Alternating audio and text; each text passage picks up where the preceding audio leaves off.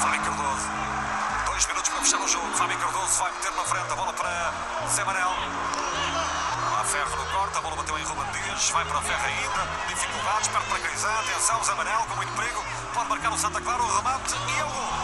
É gol do Santa Clara, é um balde de água fria que cai no Estádio da Luz. O Santa Clara chega à vitória no 5º minuto do tempo extra.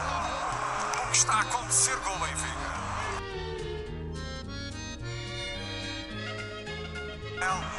Entrou e marcou tal como Crisã. Mais um ataque rápido agora da equipa açoriana. O Benfica com dificuldade para segurar agora o ataque. E vai a bola para Nené. E vai acabar o jogo. Acabou. Resultado final. Benfica 3, Santa Clara 4. O Benfica sofre a 4ª derrota neste campeonato. E chega ao 5º jogo sem vencer no Estádio da Luz, algo inédito. Sendo que perdeu pela primeira vez na sua história com o Santa Clara. E nas contas do campeonato vamos ver que impacto vai ter este resultado, porque este tem sido um campeonato, sobretudo após a retoma, verdadeiramente incaracterístico.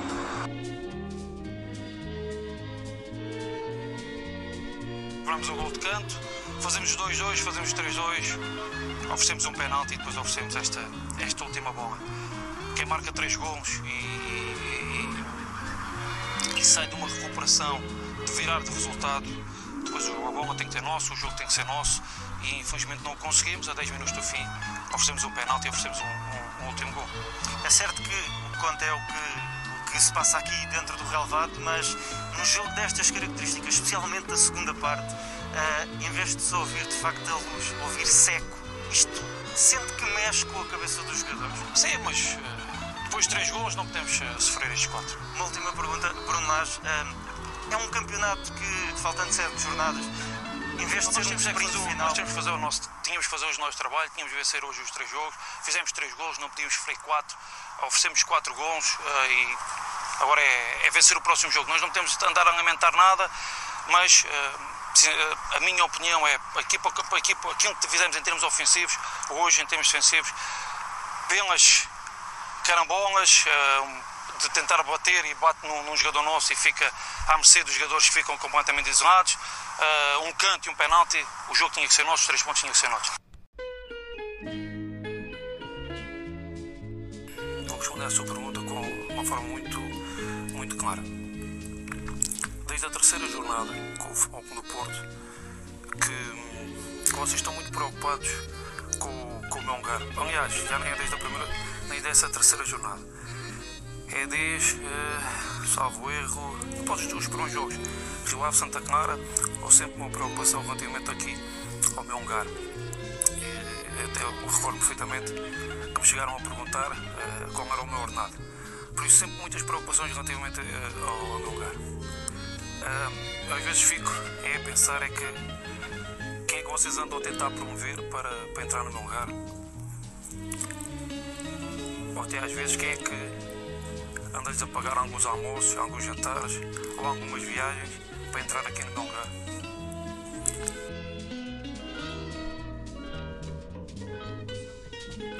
O Sindicato dos Jornalistas pede que o treinador Bruno Lage apresente provas das acusações que fez aos profissionais da comunicação social depois do jogo Benfica-Santa Clara. O sindicato considera que as suspeitas lançadas pelo técnico são graves e põem em xeque toda uma classe profissional. Na ausência dessas provas, o Sindicato dos Jornalistas exige a Bruno Lage que se retrate publicamente e exige também ao Benfica que se demarque das declarações do treinador. O CNID, Clube Nacional de Imprensa Desportiva, também veio a público condenar com veemência as afirmações de Lage, que no fim da derrota caseira dos encarnados frente ao Santa Clara, sugeriu que alguns jornalistas estariam a tentar promover a entrada de um substituto do técnico e questionou quem pagaria aos jornalistas jantares e viagens. What's up, Benfica Nation? Welcome to episode 63 of Mr. Benfica. I am your host, the Mr. Mike Agostinho. As you could hear from that opening, it's not going to be a fun one tonight, all right? A lot has happened There's a lot to talk about. I'm going to try to keep this episode under 2 hours tonight because there's just so much to talk about. And there's another game coming up in just a few days. So, man, where do you begin? You heard it there. You heard the goal from Zé Manel that buried Benfica, that basically all but ended the title hopes there at the empty Estádio da Luz. You wouldn't know it from the great sound engineering of BTV, piping in some crowd noise for that match. Unfortunately, that crowd noise, they should have piped in, some boos or some whistles, because that fake crowd was cheering when Santa Clara took the lead. Although how bad would a crowd have turned on this Benfica team in that match? Okay, it's hard to say, but I'll tell you one thing. I am sick of hearing about the crowd. I'm sick of hearing about this empty stadium and that we're talking and we're acting like we're dropping points because there's no fans in the stadium. If that's the case, then our team is no good. Our team is not professional. Our team is not level-headed. Our team is not inspired. Okay? And as someone who has worked hard to make a living as a coach in the past, okay? Very hard to make a living doing that. I think anyone out there who's tried can attest to that, okay? It's very hard to make a living. You don't get paid much until you get to the big time, and it's hard to survive on that. And I say that because it's always a sensitive subject with me when we talk about sacking a manager, okay? It's always a sensitive subject. I don't like to see any managers, any coaches, especially the staff, lose their job, okay? And I'm not talking necessarily about Bruno Lage. Bruno Lage is going to get a nice deal out of this. If and when he finally gets dismissed, Benfica's going to have to pay him some good money because they were wise enough to sign him until 2024. And for those of you watching on YouTube right now, okay, some of you can see me on YouTube. You see my hand is going up. I'm one of the ones that was wrong. I'm going to admit it. I was wrong a year ago, 6 months ago, a year ago, I think it was, at the end of last season when this manager was re-signed to this contract. I was wrong. It's becoming obvious. We don't have the next José Mourinho on our hands, at least not yet. I got caught up in the fairy tale that was Bruno Lage last season. I owe the existence of this podcast to Bruno Lage. Make no mistake about it.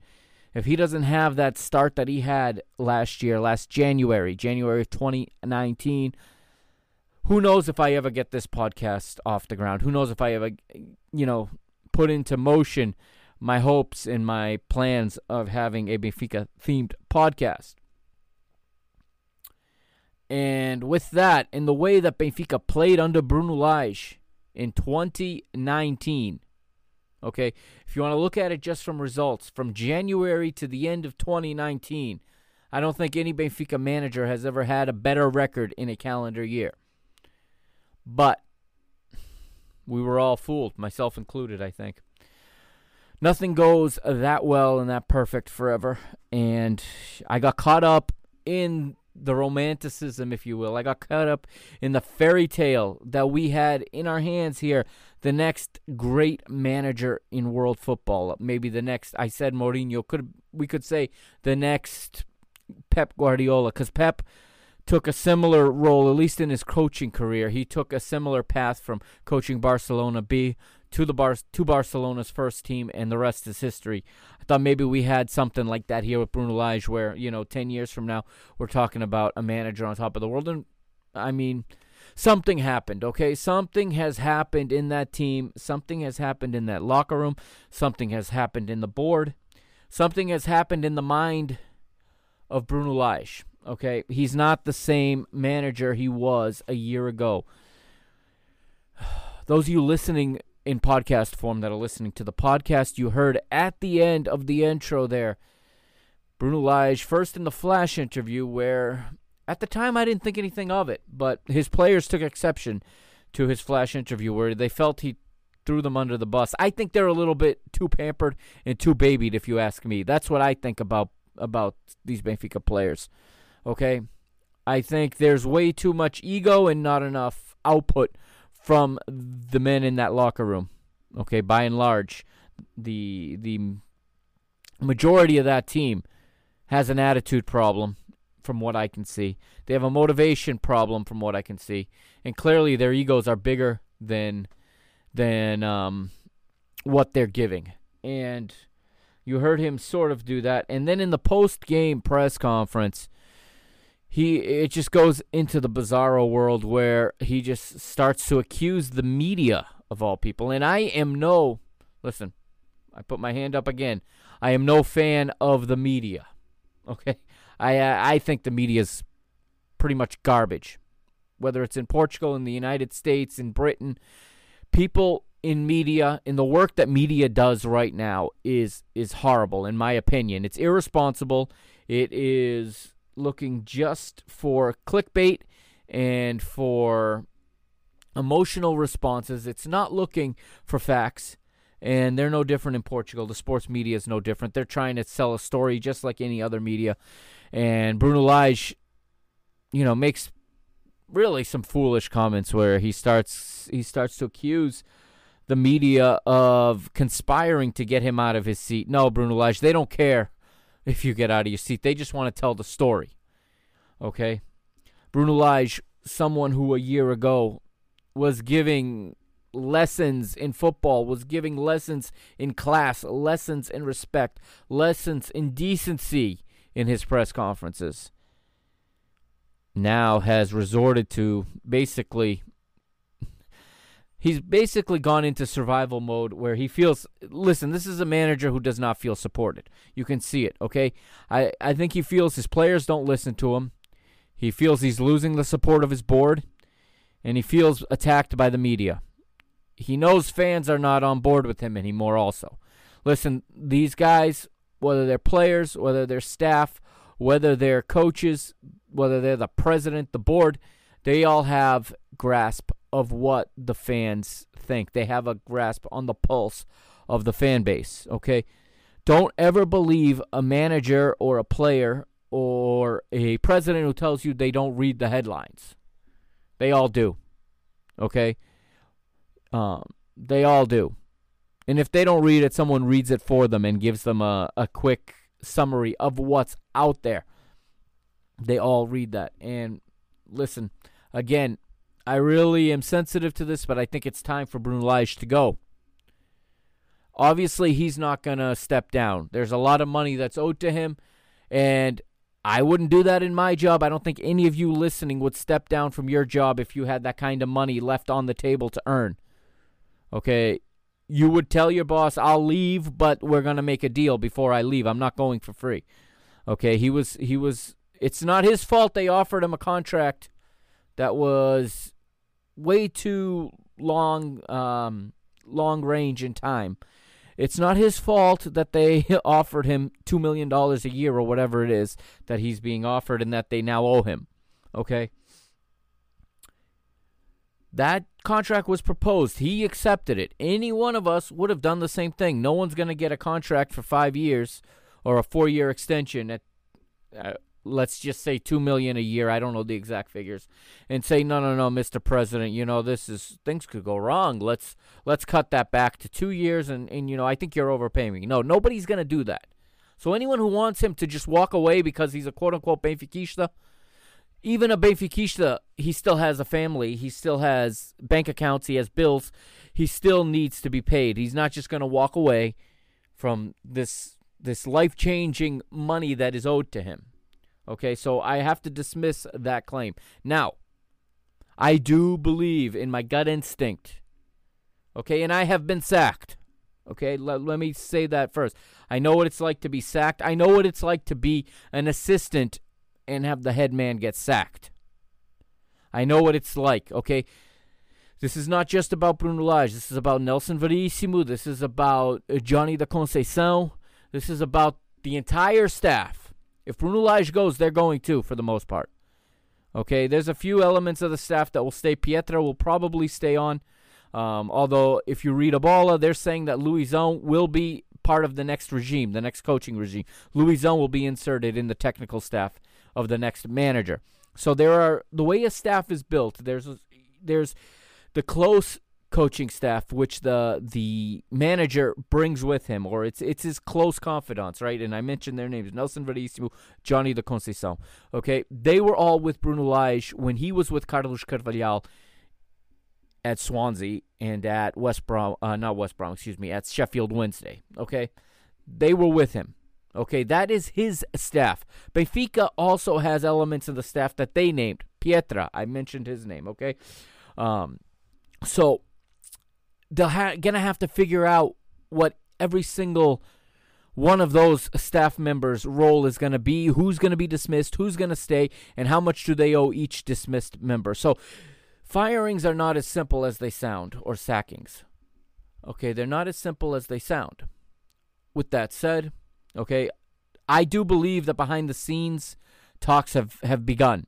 I think Bruno Lage gave the team the day off the morning after the match because I believe he had conversations with the president or with the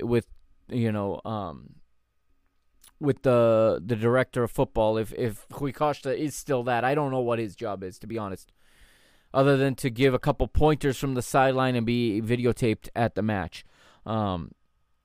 So I don't know, but I do believe that talks have begun.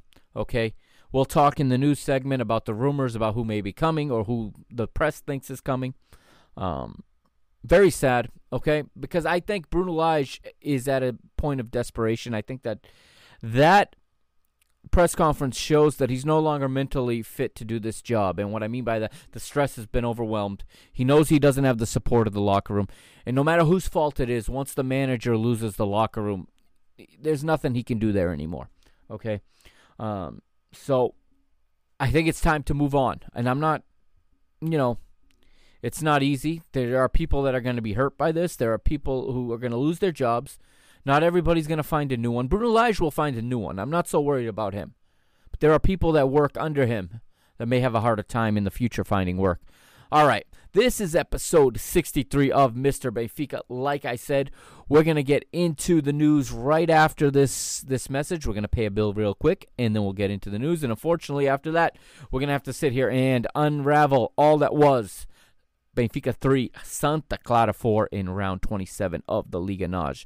This is Mr. Benfica. I am the Mr. Mike Agostinho. You can follow me on Twitter at Benfica Mister, on Instagram at Mr. Benfica, on Facebook by typing www.facebook.com/Mr. Benfica. Don't forget to check out MrBenfica.com. And if you're watching on YouTube right now, this is where I say goodbye to YouTube. And remember, right down there, hit subscribe, all right, so you can get more stuff from Mr. Benfica going forward. We'll be right back after this message.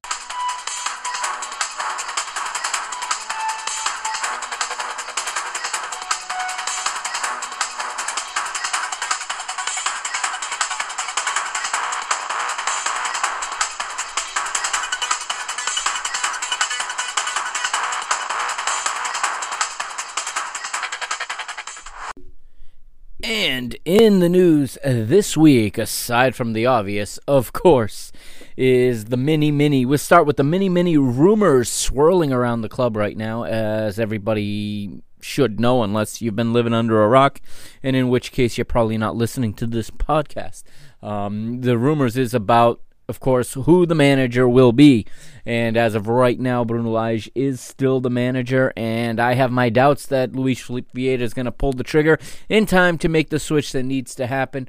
I've said already before how I feel about coaching changes and all that goes into it. But there are three frontrunners right now, okay,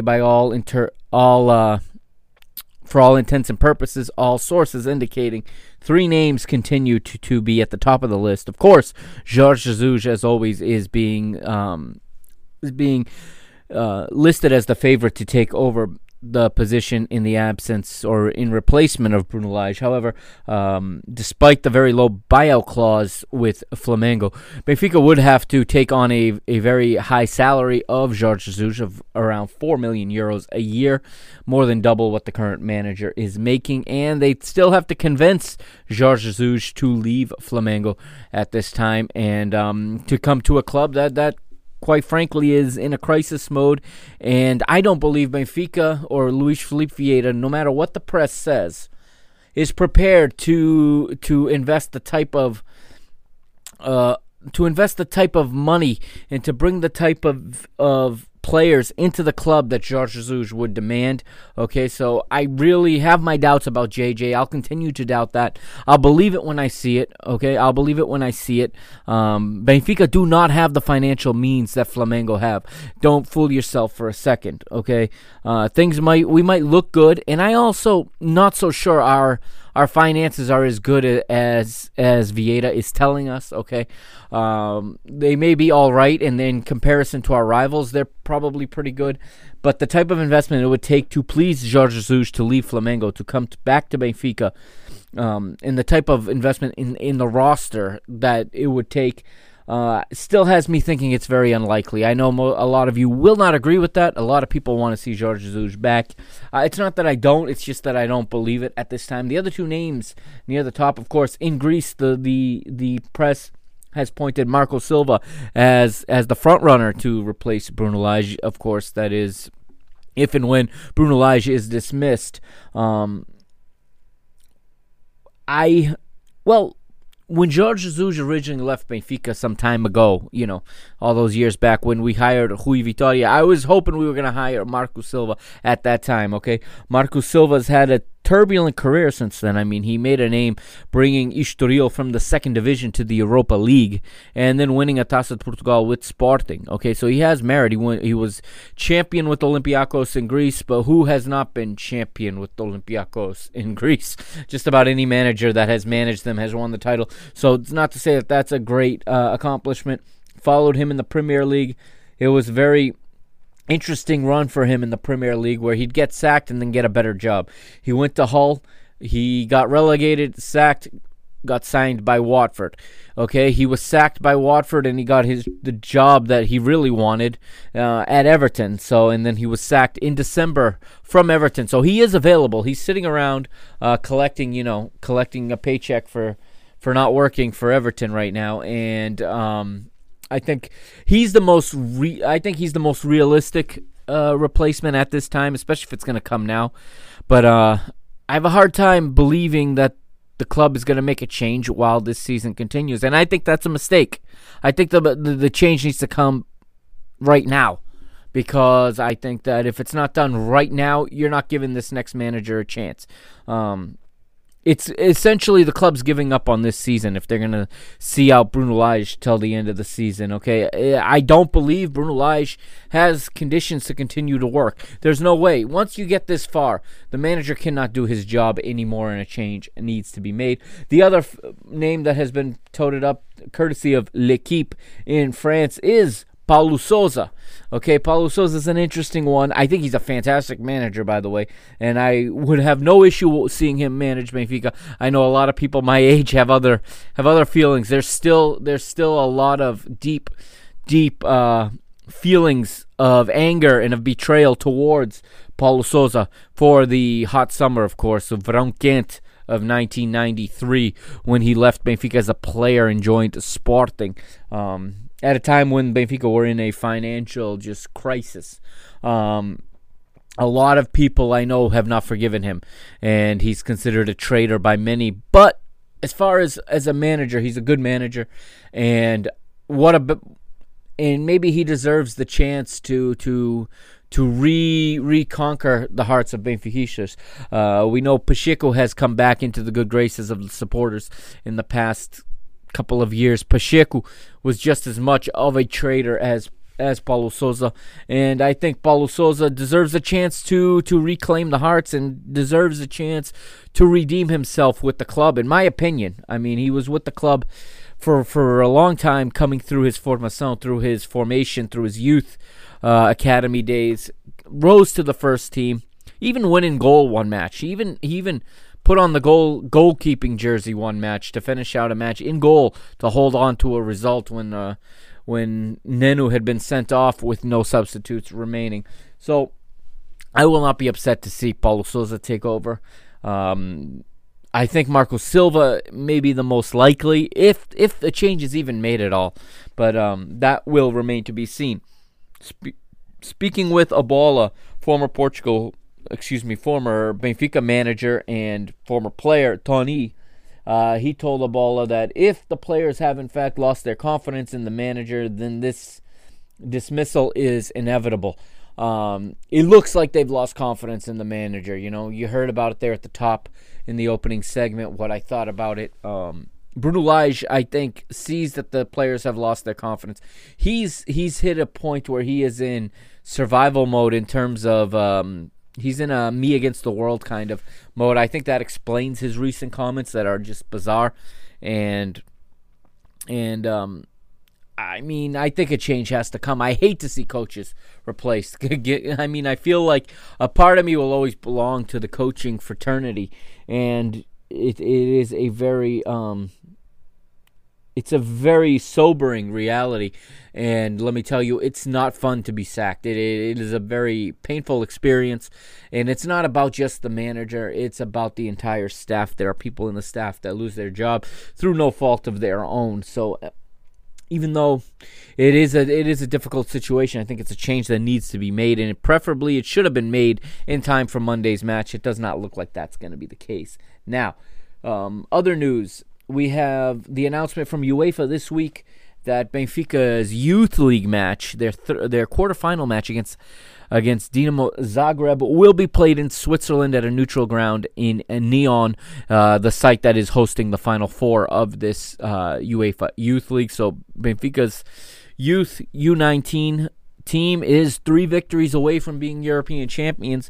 Be interesting to see what kind of form they're going to be in when they return to the pitch in August, of course. August 19th is the scheduled date for that match with Dinamo Zagreb.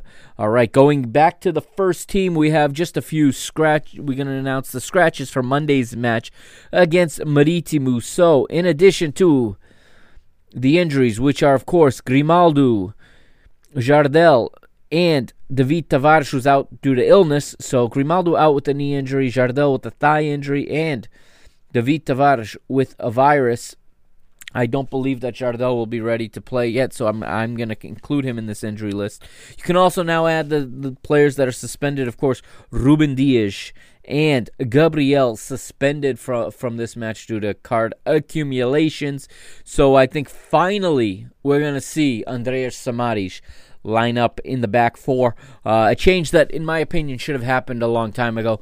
And perhaps we'd still be leading the league if that change had been made. That's just my opinion. It's always easy to be on the outside and comment inward. But that's just the way that, from what I've been watching and from what I've seen, I felt that's the change that should have been made, like right after this first game on the return from the COVID break.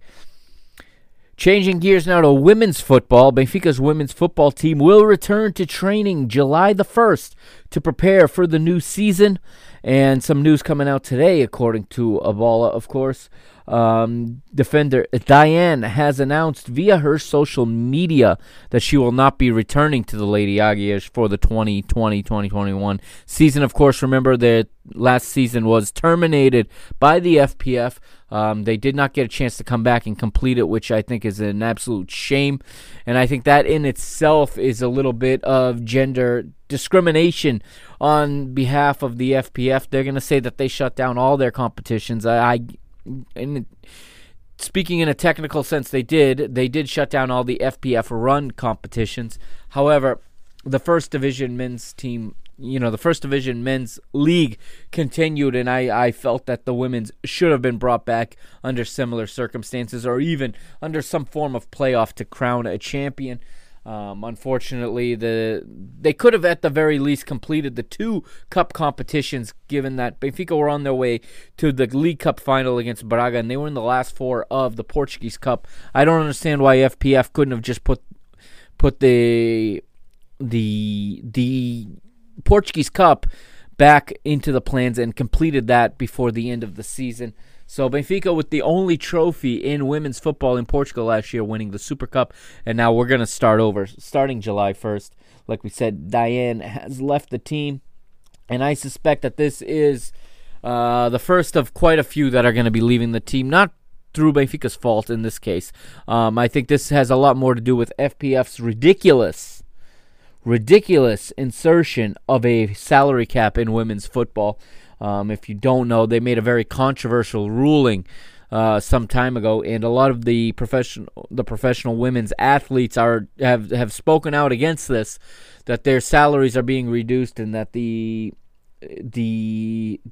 salary cap per team in the league is ridiculously low, and there's no way that Benfica can field a team under those circumstances that can keep the players that they have. So I do suspect we're going to see quite a few players leave, and this is a real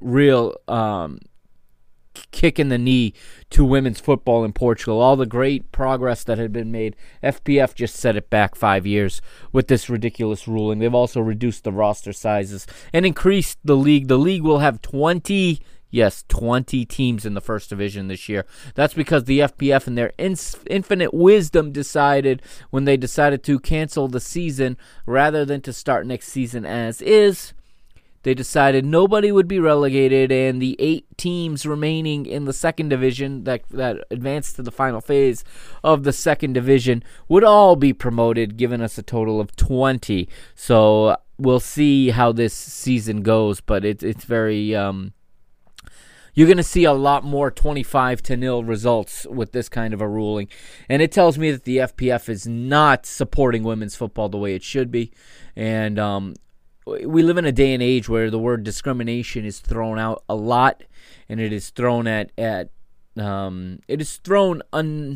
undeservingly sometimes, but in this case, this is a clear example of discrimination. In my opinion, FPF is using the COVID emergency as an excuse to stunt the growth of women's football, it appears. And it's not just Benfica. Sporting are going to lose players. Braga have lost players, they've announced. A lot of the foreign professionals, it's going to be hard to keep them in the league thanks to this narrow-sided decision by the Federação Portuguesa de Futebol, the FPF. All right, let's get back to the men's game now, and let's talk about round 27. I'm going to read off the results. We're going to go around the league now in Liga NOS round 27, starting last Sunday. The first match of round 27 was, of course, last Sunday. It was Gil Vicente 3, Aves 0.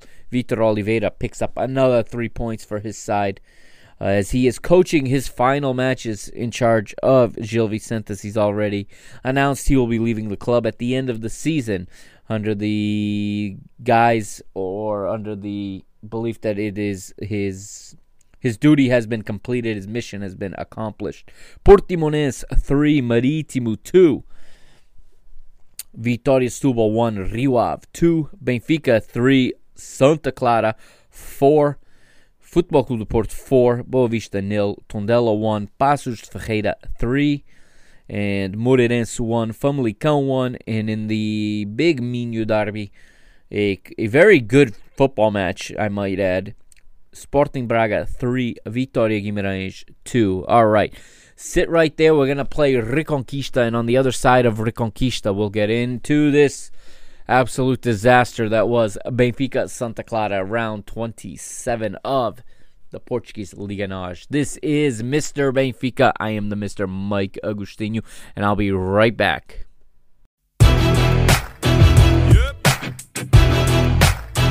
Reconquista.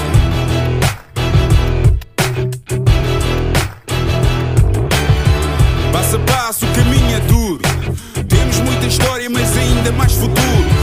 Com dificuldade em cada jornada sofrida, a glória da vitória tem que ser bem nutrida. Na reconquista do que é nosso por direito, que eu não fico por fazer o que podia ter sido feito. Se queres a nossa força, sabes que estamos contigo. Em casa ou fora, nós somos o eterno abrigo.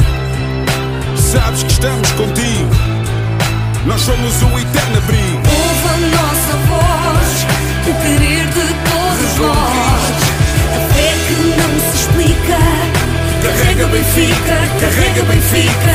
Ouve a nossa voz, o querer de todos nós. A fé que não se explica. Carrega Benfica, carrega Benfica.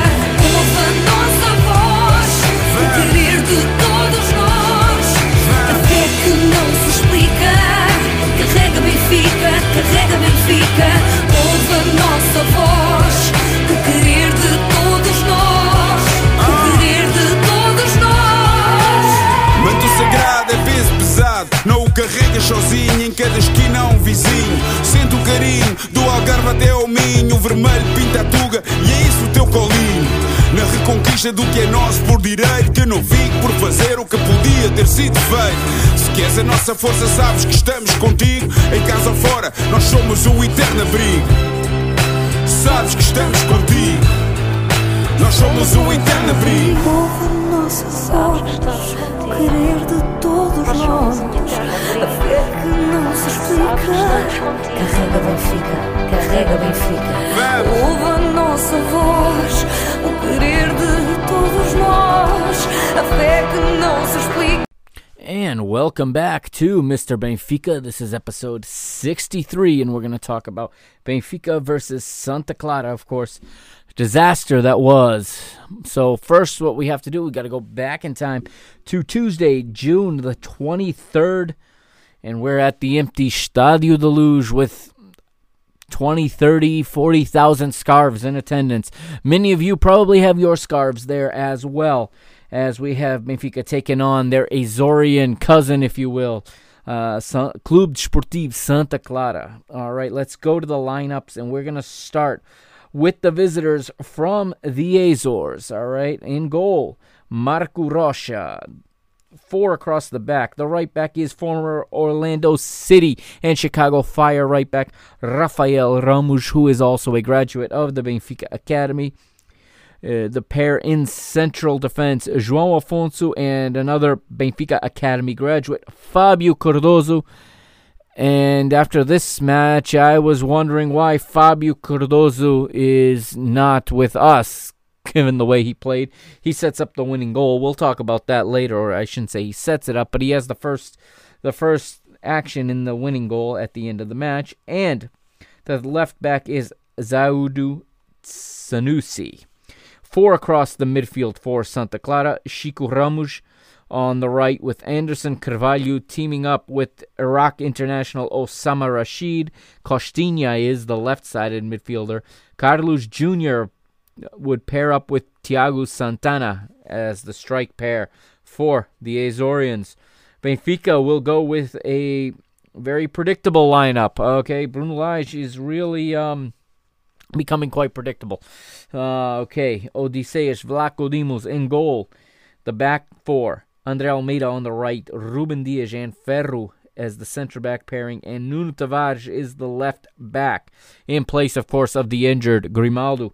Across the midfield, Pizzi is the right-sided midfielder, while the tandem of Julian Weigl and Gabriel team up in the center of midfield. And on the left is Rafa Silva. Up front, Adel Tarabt sits in behind Haris Seferovic, who was chosen over Carlos Vinicius and over Diego Souza for this one. Basically, Lage is just, if you score a goal, you start the next match. It's starting to look like that's the prerequisite for making the starting lineup when it comes to the starting strikers. And there's one place I'm not going to put much blame on Lage, because no matter who he starts, the starter does not play well. All 3 of these strikers who have such similar features all do much better coming in off of the bench. None of them seem to have as much success starting as they do coming off the bench. And now let's get right into the ticker as we look at it, and we'll start right from the beginning. And hopes were up for this match. You know, if you're Benfica, you had to come in confident. You just pulled off a difficult road win against a decent Rio Ave team. Yeah, they were down to 9, but at least the team showed some fight and showed some heart. But in this one, it would be Benfica starting off better than Santa Clara, but but the amount of chances were few and far between in the first half. Pizzi has an attempt blocked in the 8th minute. His right-footed shot from outside the box was blocked. We move forward, and we get to... There's a lot of fouls in this game, but we get forward, and Ruben Dias wins a free kick in the attacking half in the 14th minute, but the attempt is missed as the ball gets worked around after the free kick, and it finds its way to Nuno Tavares, and he gets inside the defender. He actually does a good job as far as his movement off the ball here, but he gets his weaker right foot on the ball, and he does not have the control that he needs to have with that weaker foot, and he sends it high and wide. In the 16th minute, we see the first booking of the first half, and it's Anderson Carvalho of Santa Clara shown the yellow card for a foul on Adel Tarabt. Pizzi with the free kick. This free kick would be taken by Weigl. Weigl with the right-footed shot from outside the box. It was saved in the top center of the goal. The rebound comes out to Nuno Tavares, who gets a good left-footed effort off on this one. And again, the goalkeeper makes the save in the top left corner. Nothing comes from the corner kick, however.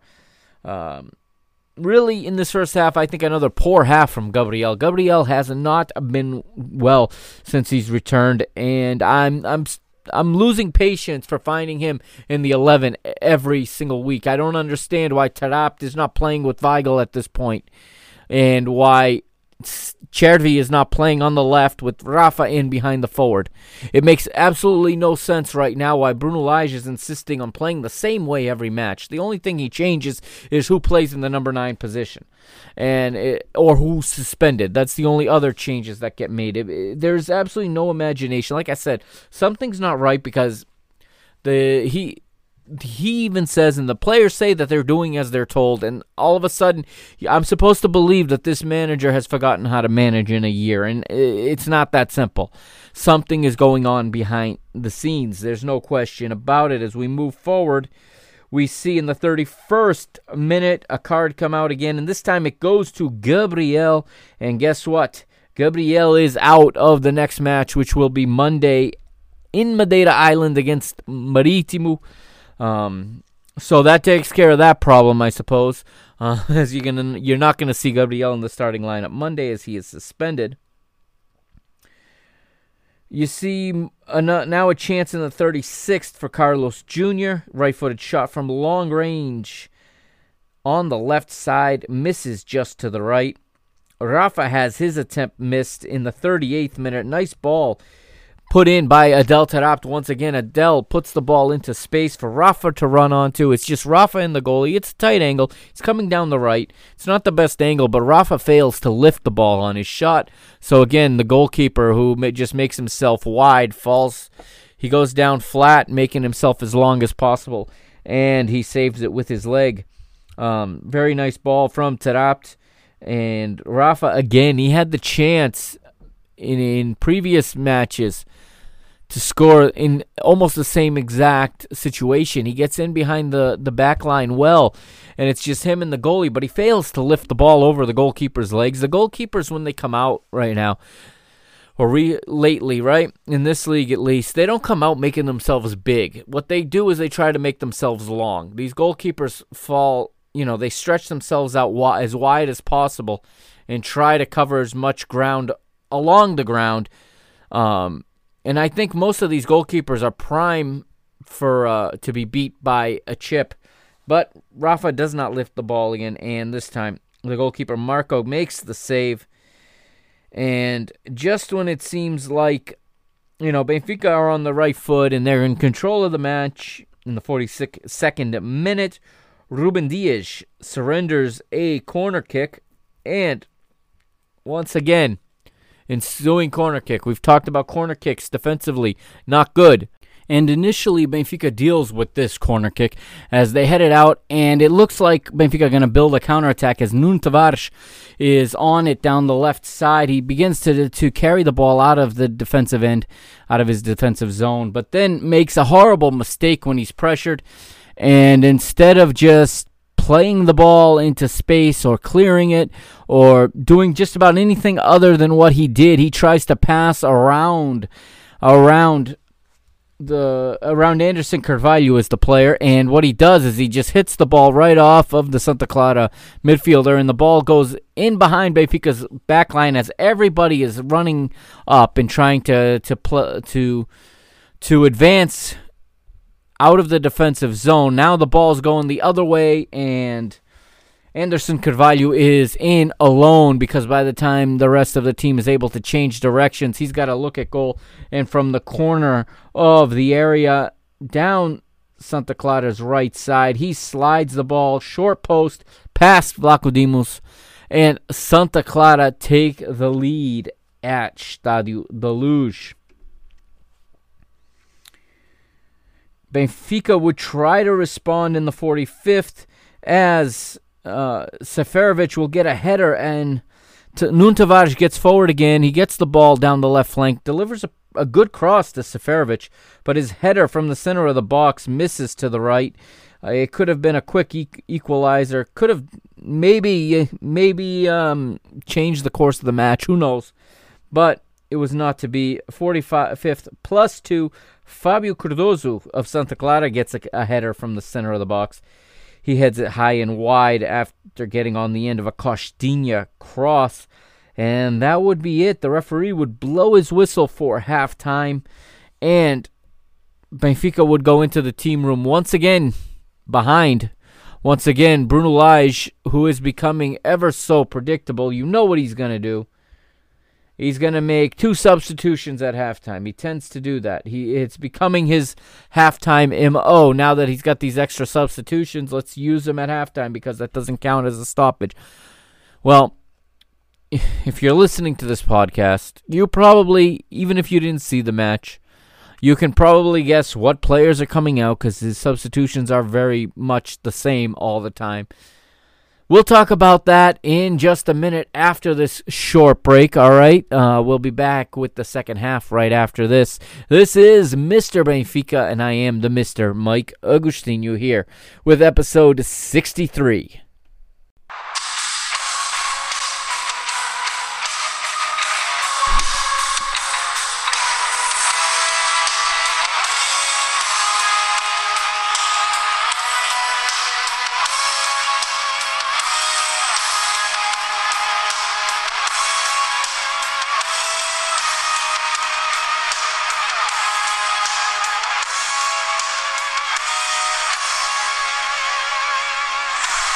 And in a surprise to absolutely no one, Bruno Lage goes to the bench at halftime.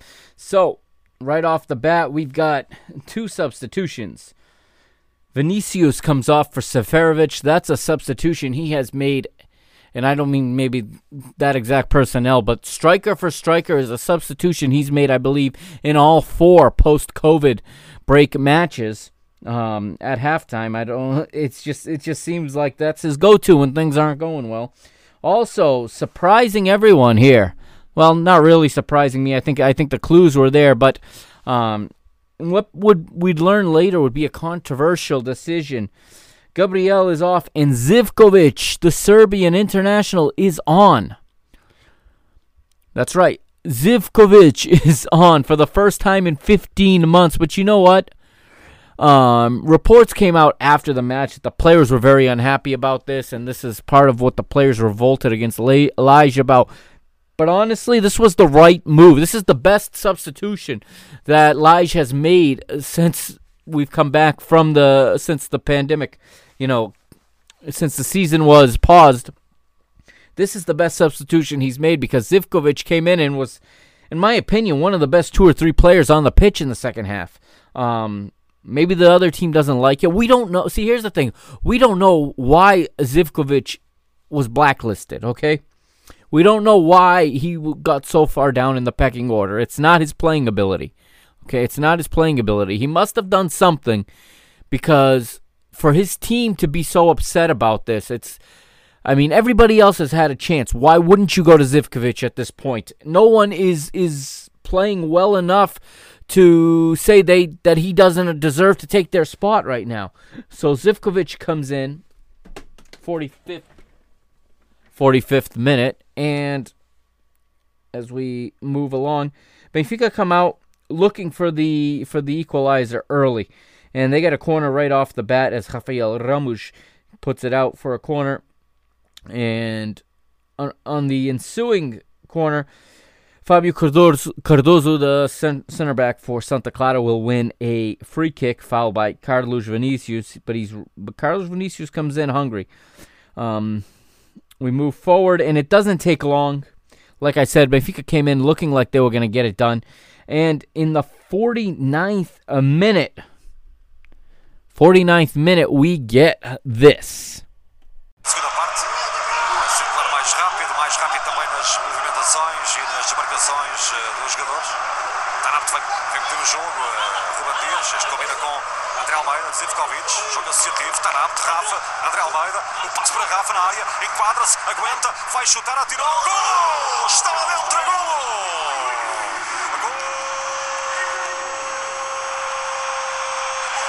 Benfica! Ouçam bem o que eu vos digo! Marca Rafa Silva! Faz o gol do empate numa segunda parte, onde o Benfica entrou com a corda toda, jogada associativa, de boa combinação do ataque do Benfica, e Rafa fatura o 6º gol no campeonato. So it's Rafa on a pass from Andre Almeida. Some nice combination play there between Almeida, Tarapte, and Zivkovic getting the ball in, and Rafa getting himself in a position down the right. He puts it on his weaker left foot, but he places it perfectly into the far post, and Benfica are level. And at this point, I think any Benfiquista, myself included, was feeling good about this. At this point, the goal we surrendered was a little bit of a fluke. Benfica were the better team throughout the majority of the match. They were creating more chances. Maybe they weren't great chances, but there was nothing going on at this stage in the match that hinted that Benfica were not gonna chase this result and get a second. And they would go on to do that, as you know. But it was so optimistic at this moment in the game in the 49th minute. 52nd minute, and Santa Clara go to the bench, and it is Mamadou Kande coming on for the goal scorer, Anderson Carvalho, as well as Nene coming on for Carlos Jr. So double substitution by João Henrique, the manager of Santa Clara. And Benfica continue to put on the pressure, okay? However, once again, against the run of play, we talked about set pieces, and Benfica concede a corner. Ruben Dias concedes it, and it is another corner kick, this one being taken by the captain, Osama Rashid, and unfortunately, once again, I got to call attention to, if Nelson Verissimo is the coach for set pieces, you just have not seen anything change in these 4 matches. They're giving up goals left and right on set pieces, yet they don't change, or at least it's not visible to us watching, any change in the way they defend them. Everyone's standing like statues. Rashid puts the ball right between the backs, and Sanusi gets himself in there, gets on the end of it, heads it into the goal. There's no chance for Odysseus. And once again, it's like the life is just sucked out of the team once again.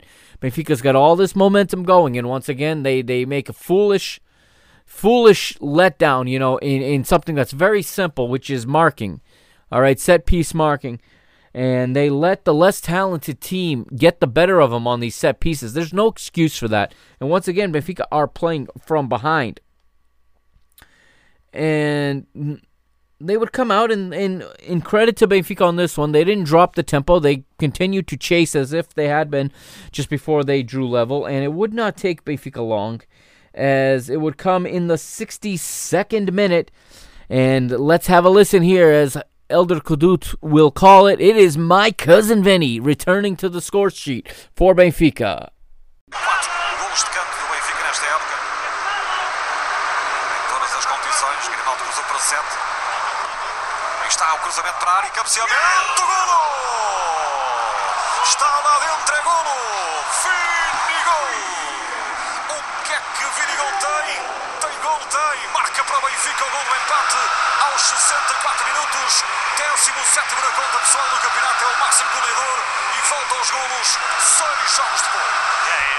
Carlos Vinicius gets to the right spot on a peasy corner kick, gets on the end of it, heads it past the goalkeeper, and ties the game right back up at 2. It is all level once again at the Estádio da Luz.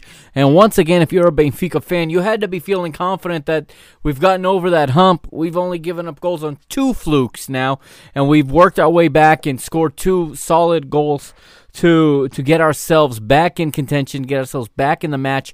Ultimately, the 3 points would have put us, at least for a little while, in first place and would have put our rivals under some pressure in their game later on in the day. And it wouldn't take long at all. And I mean, at this point, you were just expecting everything to go smoothly, because 3 minutes later, we get this. Santa Clara tinha sofrido frente ao Portimonense, frente ao Sporting e frente ao Vitória. Vai buscar agora por Rafa. Olha o Benfica à procura do terceiro. Bola para Vini. Não, corta. Cardoso. Agora Almeida meteu para Vinícius. Gol! Saltou, ganhou, marcou. Gol!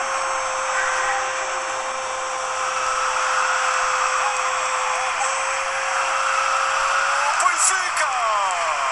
Marca! Vinícius! Carlos Vinícius faz o bis da partida. Chega ao 3-2 do Benfica aos 65 minutos e digo eu, que grande jogo. E para quem dizia que não era forte no jogo, era esta a resposta: 2 golos de cabeça e reviravolta no marcador. Que bem que entrou Carlos Vinícius no jogo, e vão 18 golos no campeonato e o Benfica finalmente na frente deste jogo. É o terceiro. Carlos Vinicius once again, this time on the end of a cross from Andre Almeida. Almeida picks up his second assist of the match. And why wouldn't you think that Benfica were going to go ahead and win this game at this point? They had come all the way back, taken the lead. Unfortunately, there were still 25 minutes left to play in the match, but you heard him there. And Elder Conduto claiming at this point that you could hear the cars honking their horns from the Skund Circular, from the roundabout outside the stadium. I mean, it's not right outside the stadium, a little further down the road, but I find that hard to believe, to be honest, that he heard that from the studio. But it is what it is. I mean, it's a nice visual, if that's the case, to imagine. But definitely every Benfiquista had to be on their feet cheering at this point, because it felt like they were taking control of this match, and it felt like they were really going to put the pressure on our rivals, on Porto. They were going to get the 3 points and force them to have to win.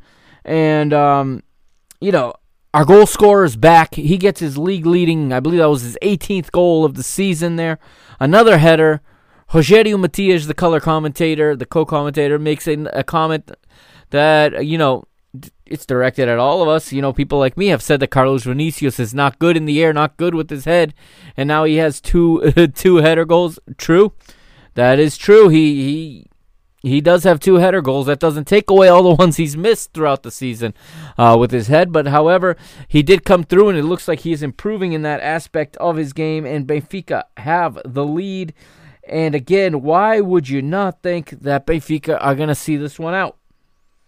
Well, we know our team better than that, don't we? 67th minute, and Santa Clara will make another double substitution.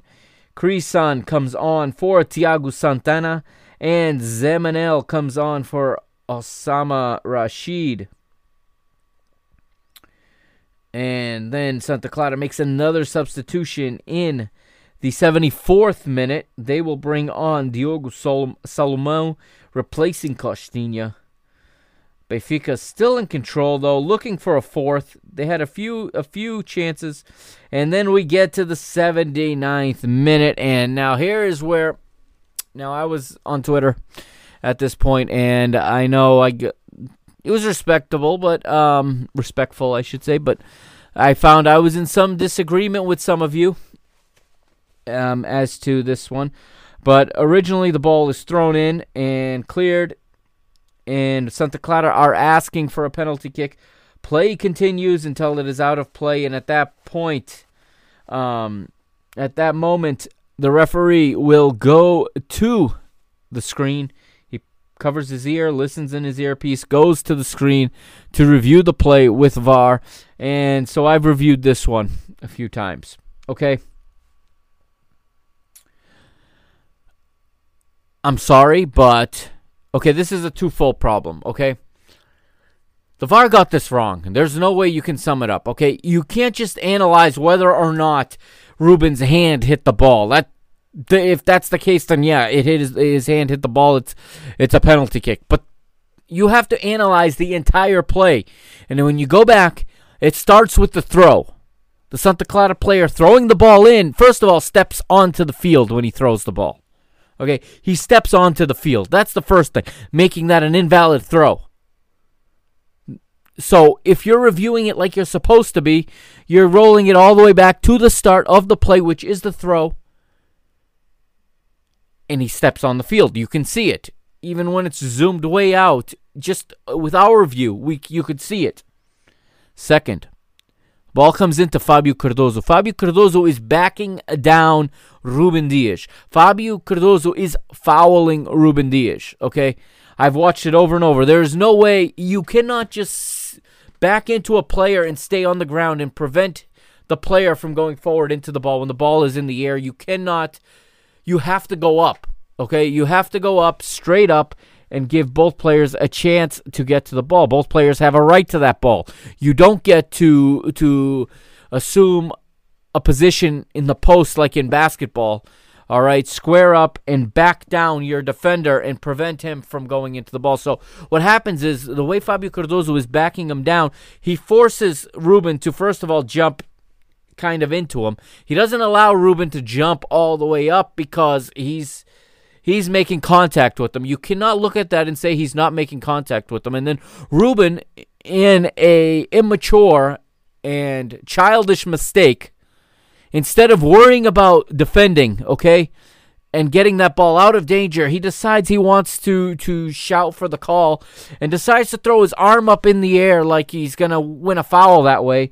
And what he does is he puts his hand right onto the ball, okay?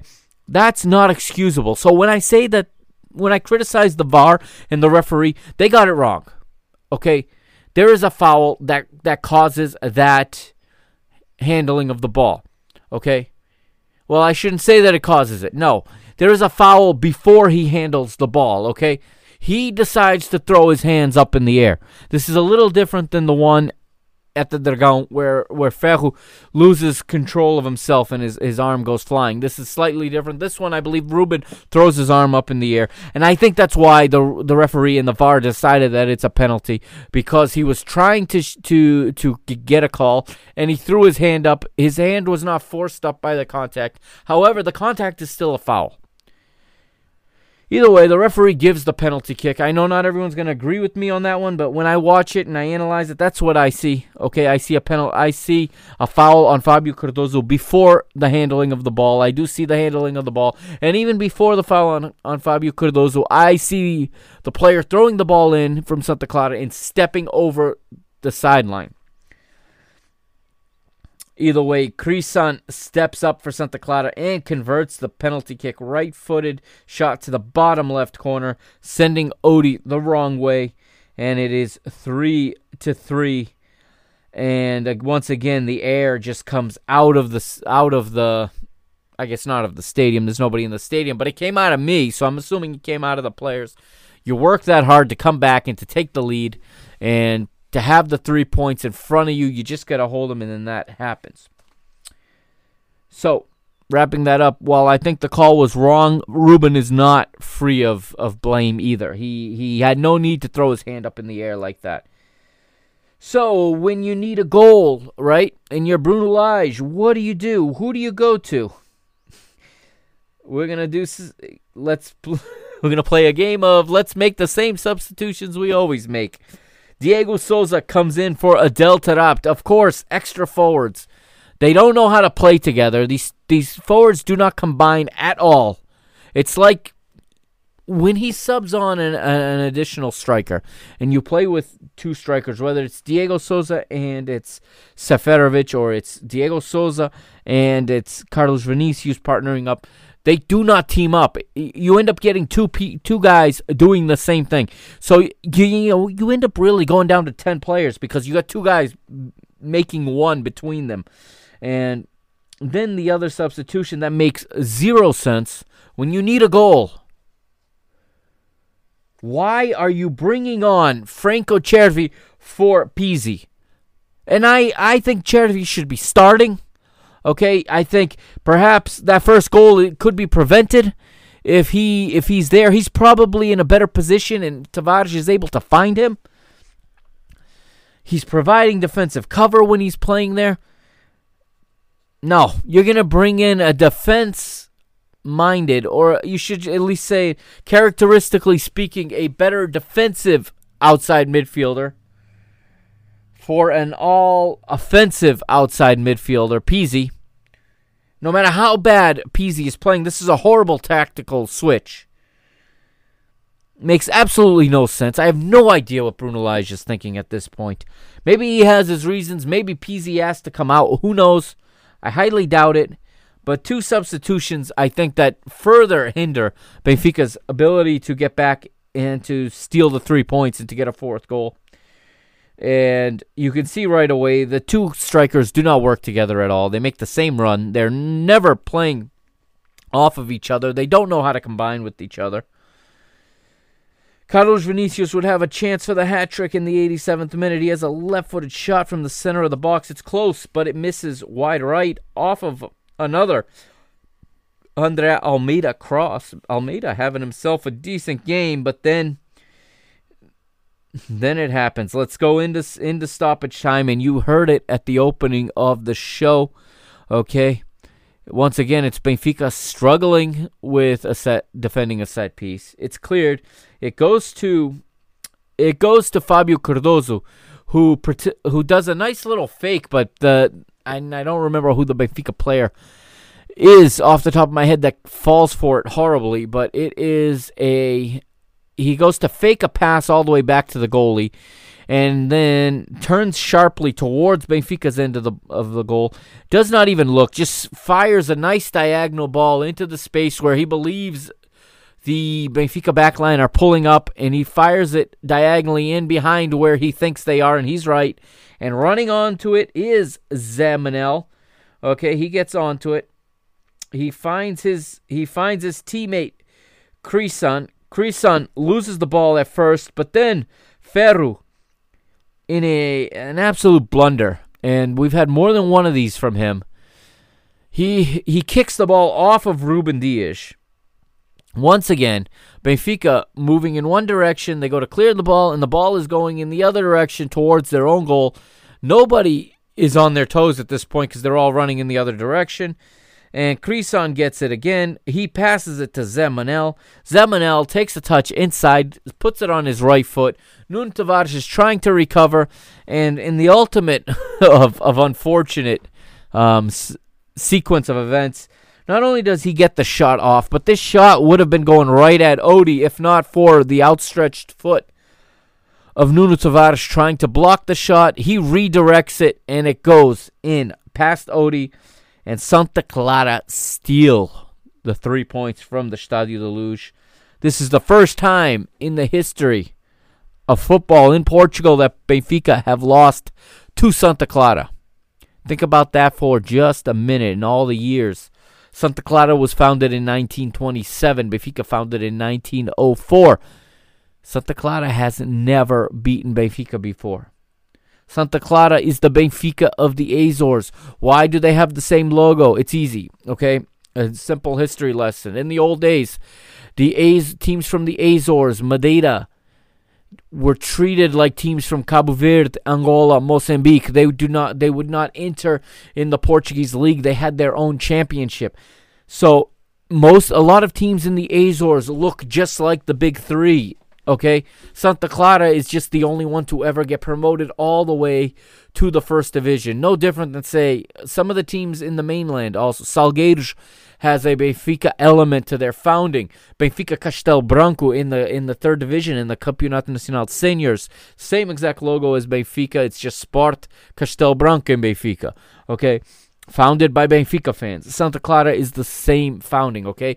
They took on the image of Benfica. They were in the past getting players from Benfica a long, long time ago, okay? Eventually, the Azorian football was integrated into the Portuguese pyramid, as was Madeiran football, and that's why Marítimo has been in the first division for so many years, and why Nacional and União Madeira have been there before also. These two regions were absorbed. They were always part of the federation, but they were absorbed into the pyramid, whereas the overseas provinces never were. The others, okay? Of course, those are independent countries today, whereas the Azores and Madeira are still part of Portugal. They're autonomous regions of Portugal, to be more exact. But that's why Santa Clara looks just like Benfica. And this is, I know, a bittersweet moment for some Azorian Benfiquistas, no doubt. Many of you, Santa Clara is your local club and is the club you support. And a lot of Azorians support Benfica because they support Santa Clara. There is a connection there, okay? So it's a bittersweet for some of you, I know. Myself, not so much. Okay, my mother's Azorian, but my second team is my father's hometown. It is Caldas Sport Club, my local club. But Benfica is first. Okay, I guess I would put Santa Clara as my third team in that. I want them in the first division, and I want them, I want the Azores represented in the first division, but, that's no consolation at all. Heartbreaking loss. Heartbreaking to be a Benfiquista right now, as you can just see the championship down the toilet. We were ahead by 7 points. We could have gone up by 10. And now we find ourselves behind 3, and you don't know if we're going to get another victory the way this team is just performing. They're just making mistakes that are childish, and yes, some of this is because of the model of wanting to promote within. Fabio Cardoso is a better center back than Ferro. This game shows it. Why is it? Is he too old? Is that why he's not, in the picture? I mean, who's evaluating this talent, first of all? And this goes back to the president and his unwillingness to invest in this roster. Okay? With that said, this roster is good enough to win the Portuguese league.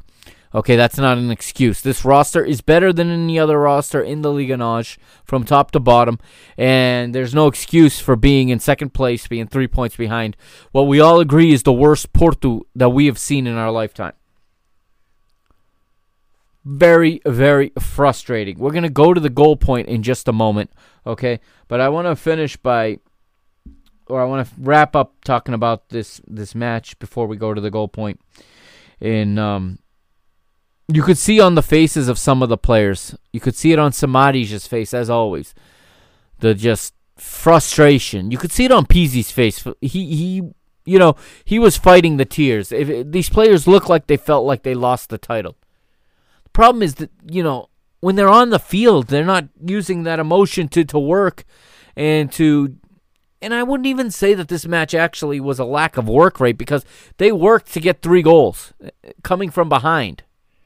So the work rate was there. It's just the execution was so poor and so elementary. These mistakes are so elementary. They're not excusable. And you can't win. You can't build a European club with 8 homegrown players like the president wants to. If that's his platform, he needs to go.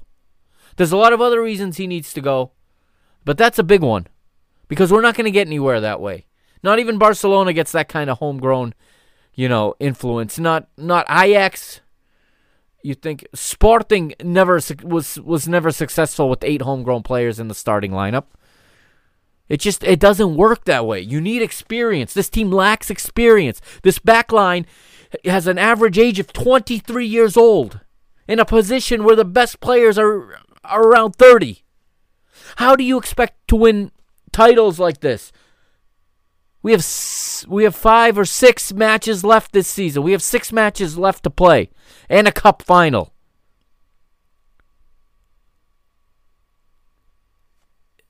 Before it's too late, this club needs to make the right change. they need to make a deal with Bruno Lage to move him on, and they need to bring in a manager that can still turn this around this season. I don't think they're going to do that, and I think they're going to see this out until the end of the season or until he loses again and the title is completely out of range, which is idiotic. That's the mistake Vieira made last year. He got bailed out because he got lucky because we had a miracle where Benfica came back from 7 points down to win the league. This year, we're the team that dropped the 7-point lead. All right, let's go to the goal point. So starting with the victorious side, Santa Clara, they had a team average of 5.9 with a 1.7 expected goals. They scored 4 when they were expected 1.7. In goal, Marco had a 6.7. Rafael Ramos, the right back, 4.8. João Afonso, the center back, had a rough day at 3.6. He was beaten by Vinicius on both of his goals. Fabio Cardoso rated 5.7. And Zaidu with a 5.9. Across the midfield, we had Costinha with a 4.7. Chico Ramos, 5.6. Anderson Carvalho, 6.3. Osama Rashid, 5.0. Up front, Carlos Jr., 3.6, and Thiago Santana, 4.0. Substitutes, Nene, 5.2, Mamadou, 5.2, Kryzan, 6.4, Zemanel, 6.0, and Diogo Salomão, 4.7. Benfica, with a team average of 5.59, expected goals, 1.4 for Benfica. They scored 3, so both of these teams scored more goals than they, I guess, deserve to. If you go by this statistic that a lot of people like nowadays, it's a statistic that's heavily relied on by coaches and coaching staffs. Vlaco Dimos 5.3, Andre Almeida with a 6.9, one of his better performances. Ruben Dias 4.9. Ferro 5.2, Nuno Tavares 4.6. He would be Benfica's low point. Rafa 4.7, Gabriel 5.2, Weigl with a 6.4, staying consistent. Pizzi 5.4. He's been in a slump. He did pick up an assist in this one, but he's been in a horrible slump. Seferovic with a 4.9. And Adel Tarap puts in a man of the match performance or MVP performance in terms of the goal point rating with a 7.2. For the substitutes, Zivkovic 5.7 and Vinicius 6.6. Cherti and Diego Souza did not play enough to earn a rating. Let's go to the statistics, okay?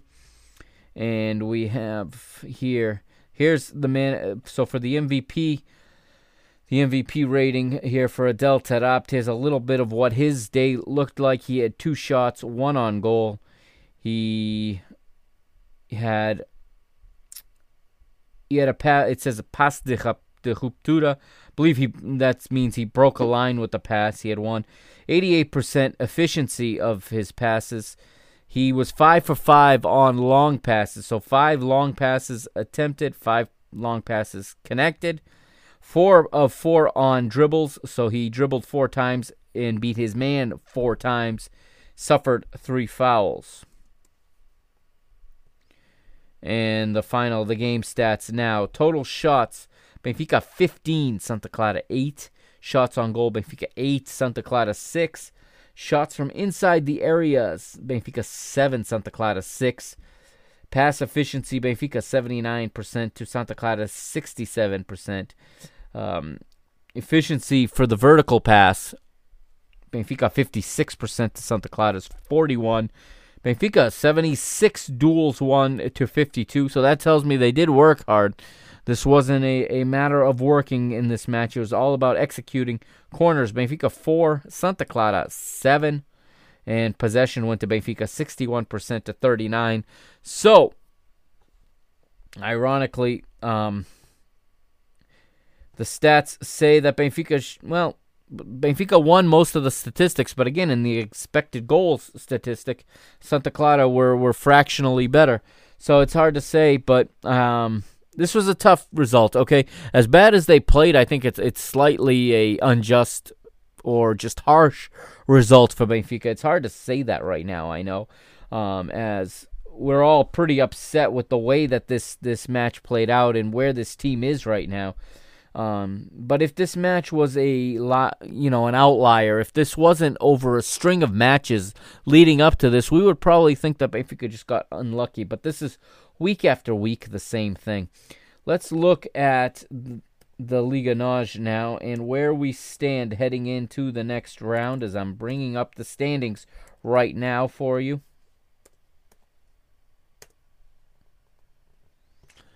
And so we have now in the table, top of the table, first place is Porto. They would win later in the day, 4-0 at home to Boavista, as we said, on the night of the Festa de São João, the Feast of St. John, a very big night in the city of Porto.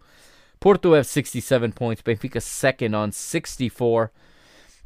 Third now, Sporting on 52. They won again today. They have actually, the round closed out today with their victory 3-1 over Belenenses SAD. I did not read that score off in the news section, as I thought that was part of round 28. That was round 28, excuse me. So we're headed into round 29 now. I stand corrected. Sporting with 52 points. Fourth place is Braga with 50 points. Fifth is Famalicão, 45 points. That is a Europa League spot this year, as the Portuguese Cup will be won by either Porto or Benfica. Teams already headed for Europe. 1 point behind Famalicão is Rio Ave in sixth place with 44 points. They have Braga next, so that's a big game for next week. Seventh place is Vitória Guimarães on 40 points. Santa Clara now eighth on 38. An interesting stat that the manager of Santa Clara, João Henrique, said in the post-game presser is that if you look at if the second half of the season was its own table, Santa Clara would be in third place right now, which is pretty impressive. Ninth place is Moreirense with 35 points. 10th place is Boavista, also on 35 points. 11th is Gil Vicente on 33. Paços Ferreira, 12th with 31 points, while Vitória Setúbal, Belenenses SAD share 13th and 14th places with 30 points. Tondela is 15th with 29. Marítimo now 16th with 28. They get closer and closer to the drop zone. They're only 4 points safe right now, as Portimonense is in 17th place with 24 points, and Aves all but relegated officially. It's all but mathematically official at this point, as they are in 18th place with 14 points. Let's look at the top scorers in the league right now, and Vinicius is top of the league. He's got, it says here, 17 goals. Pizzi has 15. Fabio Abreu, Paulinho, and Mehdi Taremi all have 11, while Sandro Lima is 6th with 10. Assists, we have Pizzi leading in the assist column once again. He has 11 assists, as my page has crashed. One moment here. All right, so he has 11 assists. Tecatito Corona's second with 8. Lincoln of Santa Clara has 6, as does Grimaldo and Carlos Mané. All right, so lastly, let's look at what we have coming up in round 29, which begins on the 28th of June. That is Sunday. We have Boavista hosting Santa Clara. On Monday, we've got Aves hosting Moreirense, Marítimo hosting Benfica, Paços Ferreira hosting Futebol Clube de Porto. Benfica's kickoff time on Monday will be at 1 o'clock Eastern time here on the eastern half of the United States, which is 10 a.m. Pacific time, and it is 6 p.m. Portuguese Lisbon time. On June 30th, on Tuesday, the league continues with Famalicão hosting Portimonense, Vitória Guimarães hosting Vitória Setúbal in the Derby das Vitórias, and Rio Ave hosting Braga.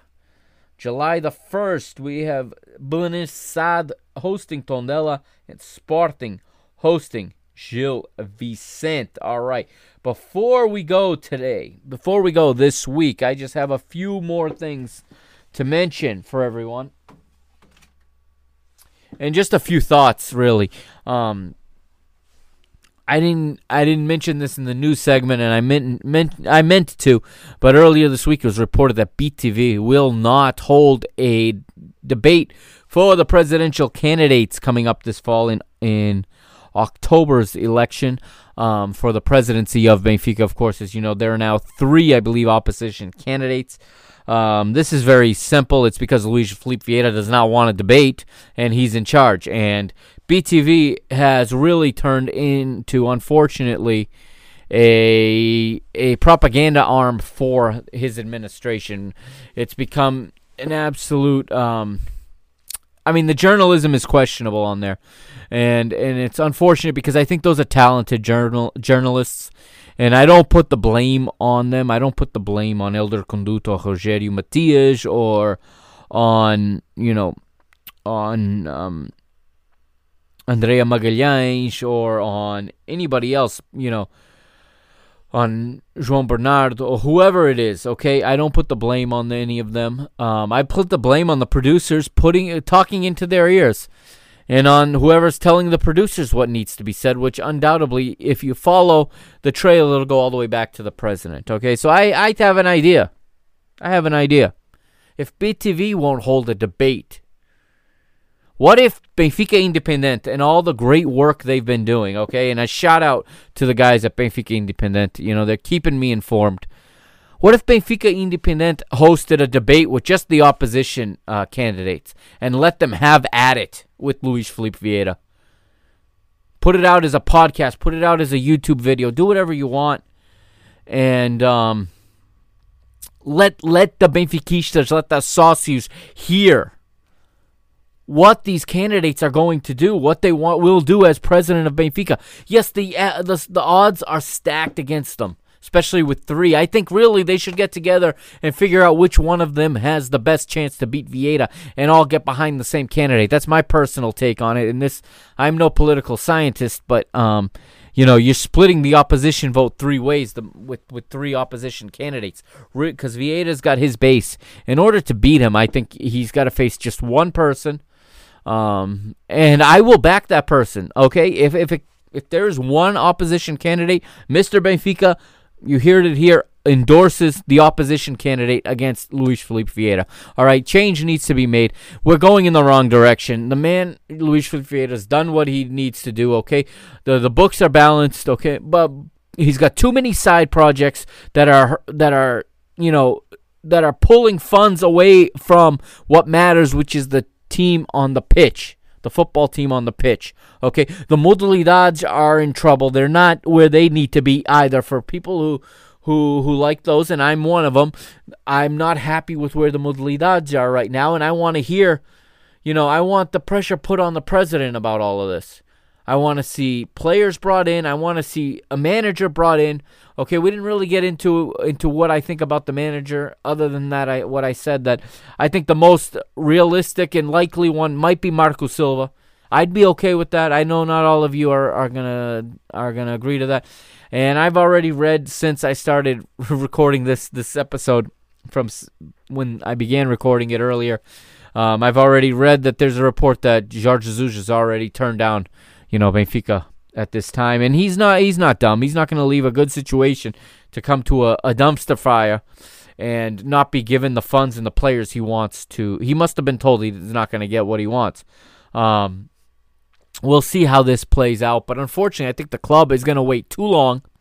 Okay, and they're not going to make a change until this championship is completely out of reach, which makes no sense because we still have 5 matches left in the league, and we have a very important cup final that becomes ever more important now that we've lost the league, or assuming we go on to lose the league. That cup final becomes even more important. So, really, I don't like to advocate for a coach to lose his job, but I just don't see how he can continue to do his job in these conditions, in this environment. Okay, the man has no support. That's why he lost it in the press conference. Why he came up with the, and it's just going to get worse because he knows he's on his own right now. He feels on his own, and he's fighting for survival by throwing haymakers with his words. He's way out of his element, and I do think that this club needs to make a decision. It should have been done before Monday's game with Marítimo. I don't see that happening. But the way this club is being run is not good from a sporting standpoint. Okay? And like I said, I would love to hear the three opposition candidates on one platform talking and debating with each other about how to change what Luis Felipe Vieira is doing. If he doesn't want to be there to speak for himself, that's his loss. Let's do it anyway. If anybody at Benfica Independent hears this, is listening, and if there's any way you can make it happen, that's just my suggestion, man. Just my suggestion. You guys, Benfica Independent has been able to get all kinds of fantastic guests. They clearly have connections to two people inside of Benfica, and or Benfica greats, and I think they could get these opposition candidates together to have a debate. I don't see why any candidate running against Luis Felipe Vieira does not want an opportunity to voice his opinion and his plan and his platform for what he would do as president of Benfica. So I leave you with that this week, all right? I'd say enjoy the match Monday, but I'm just going to say hopefully we'll be able to enjoy the match Monday. We'll see about that. It's not going to be easy, of course, and with two more starters missing, some changes will have to be made, but maybe the right changes will be made. Honestly, there's not been enough changes in this team, and if the players don't like the manager making changes or playing certain players, that's on them. That's a lack of professionalism. They should be focused on what is best for Benfica, for Sport Lisboa Benfica, and not their personal feelings about a teammate. That's the way I see it. Of course, I'm not on the end. I'm not in there. I don't see everything. I don't know what's going on behind the closed doors. None of us do. So I can only give you my opinion on that which I know. So that's where I stand on that. All right. Thank you for listening to episode 63. Remember, follow me on Twitter at Benfica Mister, on Instagram at Mr. Benfica, on Facebook, www.facebook.com/Mr. Benfica. And check out my YouTube channel as well, as today the opening segment from this show will air there as a video. Scheduled to air in about 30 minutes from now, as I sit here Friday night, June the 26th, 9:15 p.m. It's supposed to go up at 9:45, so by the time you hear this, it should be up, hopefully, if there's no more technical difficulties. And before the match Monday, I'll try to get a YouTube video up also talking about a little bit of a preview for this Marítimo match. And don't forget to subscribe to the YouTube page as well. Thank you, everybody, again, for sticking with me through this long episode. I know we're all suffering this together. This Benfica team is really making us tear our hair out right now, but our support is unwavering, as you all know. So by the time that ball kicks off on Monday, it's going to be Força Benfica, Carrega Benfica, Tamo 38, hashtag Eu Acredito. We got to believe. Until it's over, we got to fight. Have a good weekend, everybody. Enjoy the match on Monday. Força Benfica.